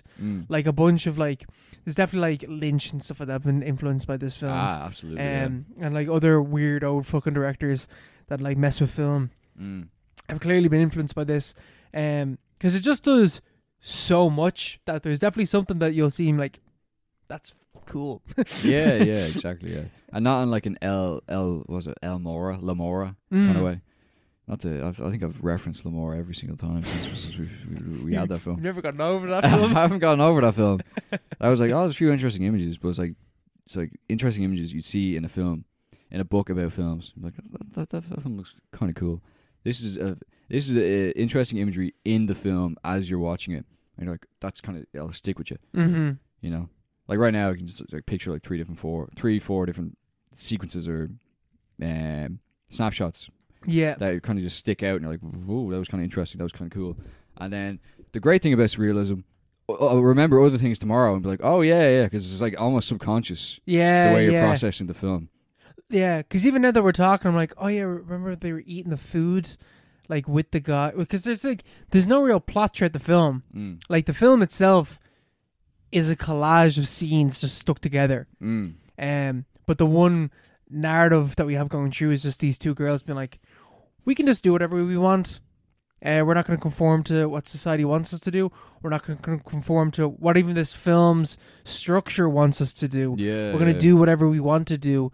And that's essentially what the filmmaker himself is saying. It's like, I'm getting fun about the government. I'm going to do whatever the fuck I want to do with this. Yeah. That didn't go very well. But. No, it's hilarious that the government, like, this film promotes hedonistic tendencies and promotes people to act as individuals, which is not what we want as a collective. But, like, it's not that either. Like, they get their comeuppance at the end with, like, how they eventually work their way up to, like, this banquet. And they eat all the food. There's so much food that they eat. And then they have a food fight. But then they realize kind of what they've done. That there's nowhere to go once you've reached the top, essentially, of hedonism. And it's like, just gonna go nowhere. And tries to put it back together, but it doesn't work. And they're like, we're having fun, right? And it's like, yeah, definitely. And it's like, we're not playing a game, are we? We're not messing. Like, this is real. It's like, no, yeah, definitely. And they die. That's what I don't really get. Like, what was their problem with the film? Like, no it's idea. kind of like, yeah, they had their big day out. And then, like, they're like, oh, no, that was kind of pointless. Yeah, it's like, that led to nothing. That was not fulfilling whatsoever. Yeah. It's like it's the same as on Silver Globe. Yeah. On the Silver Globe, because even when I'm watching On the Silver Globe, I'm like, I don't even know what this has anything to do with communism. I don't understand how It's like any film that's made in that area before 1990, it's like, this is a critique of communism. Is everything, or like, this was a propaganda film. It's like, not everything has to do with the government. Like, yeah. Sometimes they just make films. It's not about you, bro. Yeah, it's not everything is about this. Sometimes they just make a movie. It's like Predators. So this is a critique of the American military. It's just a movie about aliens. It's just a movie about aliens. Or is it? Sometimes it is just a movie about aliens. Sometimes it is, yeah. I think it was like someone, I think James Cameron or someone said that about aliens. It's like, sometimes you just make a movie about aliens, okay? It's got nothing to do with Vietnam. Yeah. Exactly. But the best thing about this film is, like, I will rewatch this quite a bit because it's only 70 minutes long, and it's just like, I feel like it's a film that, like, you'll appreciate repeatedly on watches. Yeah. Like the what's the word I'm looking for? The good qualities of this film essentially won't diminish from rewatch. It's not like when you're watching a film and you know what's going to happen, so sometimes it's not as good. Yeah, no, it's a good. Sounds trite. It's a good mood piece. It is a good mood piece. If you have an art showing and you're bringing all your art school friends, you project this onto the wall, on your blank white wall in your apartment while you're doing your art show, and it kind of it works. Mm-hmm. That kind of way. So it does. It's like you can be part of the furniture. You just you can it's a surrealist film you can have on the background. It kind of is though. Yeah. There's bits where, like, I wasn't giving it my full attention, kind of on my phone, and then I look up and I'm like, that's fucking, and then it would immediately draw me back into the film. Yeah. Like, there's just bits where, like, there's like they're like dancing around like a ball or something like that. I wasn't really watching that much, and then I looked up, and then they were like having dinner with a dude and, like, swindling him just so he could buy them more food. Yeah. And then I was like, oh, that's funny, that's cool. And then I'm pretty sure at one stage they were invisible as well to everyone that's around them. Yeah, because that was the beginning of their downfall. They're like, without attention. What are we gonna do without our attention? You know. Yeah, but no one. Yeah, because it comes mad existential at some stage when they're having a milk bath. Yeah, the milk. Oh man, that looks amazing. Which is milk amazing bath. for your skin. What's your opinion on milk? I don't really drink milk, like even regular milk and No? tea. I use oat milk mostly Oat because my skin used to really react to it. I think. You're lactose intolerant. No, just like I used to get like mad pimples and stuff like that. Bad acne. Yeah, just the fat. Yeah. So that was also just a teenager, so it could have just been acne. But one of the things I cut out was milk, just to try it, and my skin let off a good bit Yeah. when I did that. So I don't really have much milk in my diet. I'm a big milk man. I'm a big chocolate milk guy. I love chocolate milk. Oh, yeah, lovely. What's your thoughts on strawberry milk? I've never had strawberry milk. Strawberry milk is pretty good. From what I remember, I haven't had Is it. it like a yop? No, fuck yop. But man, I think yops are shit. I don't like yops. I don't like I never yop. liked yops. I'd hate when ever had a yop thrown at you. You just get everywhere. It would literally ruin my day. Is yop a milk or is it yogurt? I think it's a combination of both. Yeah, I think it is. It's because it's a liquid as well. It's a liquid. It's kind of like Actimel, I think. Yeah, But Actimel is yeah. actually nice. They're pretty the same thing. What the fuck is yop? What is a yop? What is a yop? Yeah. Strangely enough, yeah, I know exactly what you mean. I hated yops. It would never be a Muju because no one ever throw a Muju at you because it's too valuable. Yeah. But a yop, people just chuck that all the time. You just get fucking. You'd be walking up to the yard. You get fucking yop milled at your head. Yeah, yopped. You get yopped. Yeah, drinking yogurt. Yeah, it is a yogurt. It's drinking yogurt. Okay. That's fucking disgusting. That is- Drinking yogurt. That is rotten. Is yop yogurt drink good for you? No. Jesus, no. What is yop made out of? Partially skimmed milk, water, sugar, milk protein, bacterial culture. Yeah, it's like an Actimel. Right. Yeah, I didn't even like how it smelled, but I liked Actimel. I really liked Actimel. man, I like that's something that I would heavily judge cons that would come in drinking yop. Yeah. I didn't want to say that. I'm like, It's grow like, up. You drinking yop? Yeah, what the fuck? What the fuck? Is everything alright at home? Just take a fucking Actimel. Yeah. A yop. Or just drink Muju. Like one or the other. Don't drink yop. Yop is too sweet as well. Yeah, no, yop is rotten. Oh, it's because it's strawberry flavored. Oh, right. Strawberry milk. Well, wait, what's your opinion of strawberry milk? I like Muju. I Okay. like strawberry Muju from what I Okay. remember. I haven't had it in fucking years. I suppose Maybe that's what I'll do tomorrow. Actimel is a strawberry milk, isn't it? Type of yogurt, drinking yogurt. Yeah. So I really liked Actimels. I'm going to get myself a Muju tomorrow. I'm going to get myself a strawberry Muju in the Tesco beside work, and I'll report back in 2 weeks. I'll do nothing for the next Just 2 get weeks. God, the yop Muji wars continue. Oh, God. Deary me.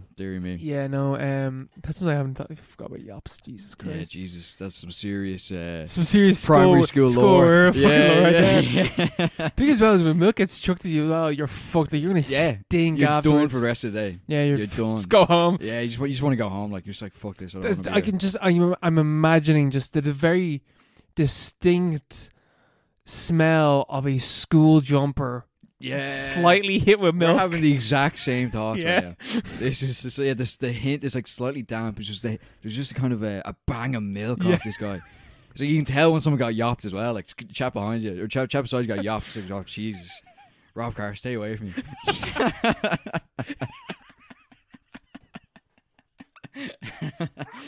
It was a brutal crime. Oh, fucking hell. It was just bad out. Oh, Never yop someone. never yop someone. Never ever yop someone. Oh God. But no, Daisies, yeah. Daisies is just, it's just girls just want to have fun. That's what the movie is. Check the subtitle. That's Daisies. Girls just want to have fun. Yeah. That's the moral of the story. Yeah. That's the extent of our analysis. Girls just want to have fun. Oh. Yeah. Oh yeah, but when they're in the milk bath, fuck, what were we talking about? Talking about the milk bath. Milk bath, but they were talking about oh no, it got to mad existential. Because they started talking about like one of them doesn't work or something like that. I can't remember exactly. I think it's Yeah. one of them doesn't work. She's undocumented. It's And like, she's There's no proof that you exist. Like, how can you prove that you exist? Imagine Like, saying that to someone. I was just, what the fuck? Ouch. prove you exist. It's like, you're speaking to me. Yeah, it's like, I'm right here. It's like, you're the only thing that proves that I exist. But that's like, oh God, I think that's just such a, like, how do I know right now that I exist is the fact that I have like you in front of me. But what if when I'm alone? Do I know that I exist then? Do I know that other people know that I exist?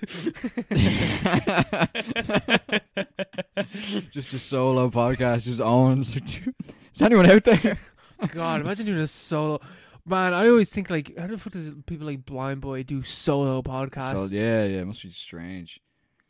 Like, you can't ramble at all, really, can you? Oh, I suppose that's what his podcast is. You can, yeah. He's structured rambles though. Structured rambles, yeah. Imagine me sitting here talking about fucking Star Wars for 30 minutes. I wouldn't be able to do it but just by myself. Yeah. It's kind of like, oh. Anyway. So I was like, oh, Jar Jar Binks. Yeah. What was the crack of him? Anyway. There'd be no discussions about Yop. Yeah, we need more yop-based discussions. Imagine the smell when they're in that milk tub. Man, it's because like at one stage they don't use a lot of milk though. There's a lot of water. There's a I could tell. I was like, that's not real milk. That's not pure. That's pure seriously skimmed. Seriously skimmed. It was like just the fluid dynamics. It was like, that's not real milk. Fake. The fluid dynamics. Fake. I know what you mean though. Yeah. Was I telling you that the during the barista course, the guys this barista course is the gift that keeps on giving. Sometimes during the week I was just thinking about it, like it's like some of the things you said. I just start laughing at work. It's like the shittest barista in Istanbul, and like the dad with the fucking full burrito, like the coffee machine. It's just here for fun. Not making a cappuccino for the Fed. You're not here for the yard of this. Oh no. The guy was going through all the different type of milks. He was like, Yeah. Yup. He's like, give me yup, give me yup. You got yup. He started going like, he started really passionately started going about skimmed milk isn't milk, it's just fucking water, is essentially what he said. Yeah, he's not wrong. He's not wrong. He's like, there's no fat, there's nothing milk about it. It's just white. Oh dear. But no, yeah, it's seriously skimmed milk in that bath. And man, they start drinking it. What's it? It's like, oh, dirt. Yeah. I'm pretty sure milk baths are meant to be very good for your skin, though. Imagine how much that would cost. How many liters does a bath take? You have nothing else.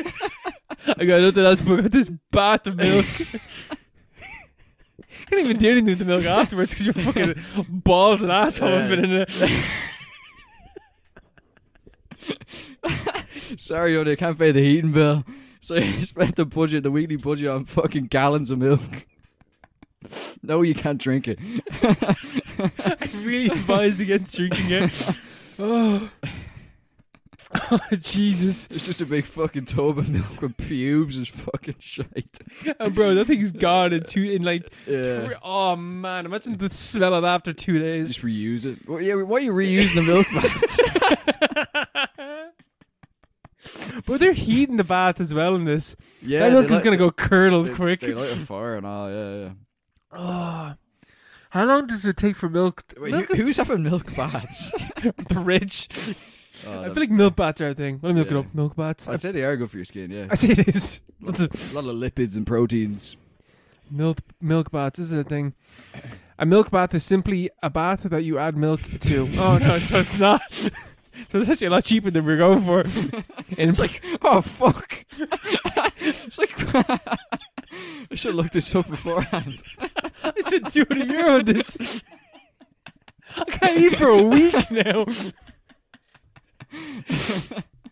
But you can add powdered milk, so maybe is powdered milk cheaper? I don't know. Who's buying powdered milk? Fucking preppers. Powdered milk. You have any milk? Good powdered milk. You have to add water. What the fuck? Oh God, I'm actually sweating after laughing. They help to clear dry skin. Okay, that's good to know. Oh fuck! Right. Anyway, Do we have any listener questions? no. Good, I don't want any. Yeah, no. Oh fucking hell! No, we had a few listener questions sent in, but we're gonna have to leave them for next week. You know, fuck that. Um, Oh God, it's getting late. So yeah, for a recommended film for episode 112 is The Discreet Charm of the Bourgeoisie. We have not watched that film, have we? No, we have not. I've never even heard of that film. It's by Luis Buñuel. Surrealist. Follows on thematically from Daisies. It's also mathematically very similar length. How long are we talking? It's like 90 minutes. Perfect. Surrealist collage. And you know yourself. Luis Buñuel. Standard stuff. He's the guy who did the thing with the eye. You know the Yeah. We should stop with that film as well. I don't want to watch that film again. Yeah, I'll skip that one thing. I know, yeah, no, man, that film's 20 minutes long. I've never watched it past like the 7-minute mark. Yeah, it was Steve showed it to us. Yeah, sorry, I thought we were canon to Steve. I was like, what the fuck did he show us that?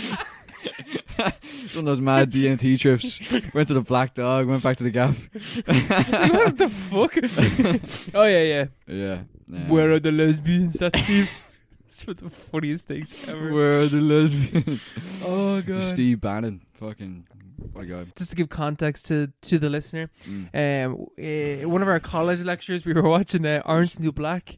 Brent is... No, sorry. And for our lecturer was like trying to get us to analyze the scene. She was like, where are the whatever? Where is this? Where is that? Where are the lesbians? And the room was silent. Because I think it was trying to not laugh. Yeah. Where are the lesbians? They were in the shower.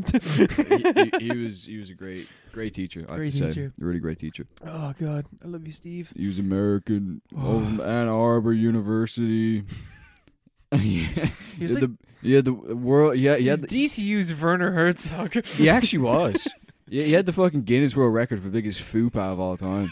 Just walking around with that thing. Had a mind of its own. Great guy though, great teacher. Where are the lesbians? Where are the iconic. Nothing better. Steve. Anyway, we'll leave it at that. We'll leave it there for this week. We will talk to you all in 2 weeks' time. You will not be talking to us, but we'll be talking to you. Feel free to drop a comment though. Drop a comment, like, subscribe if you're on YouTube. Subscribe to our Patreon.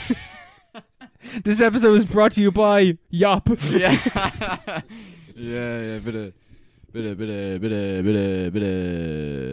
for all your product placement. For all your calcium needs, drink Yop.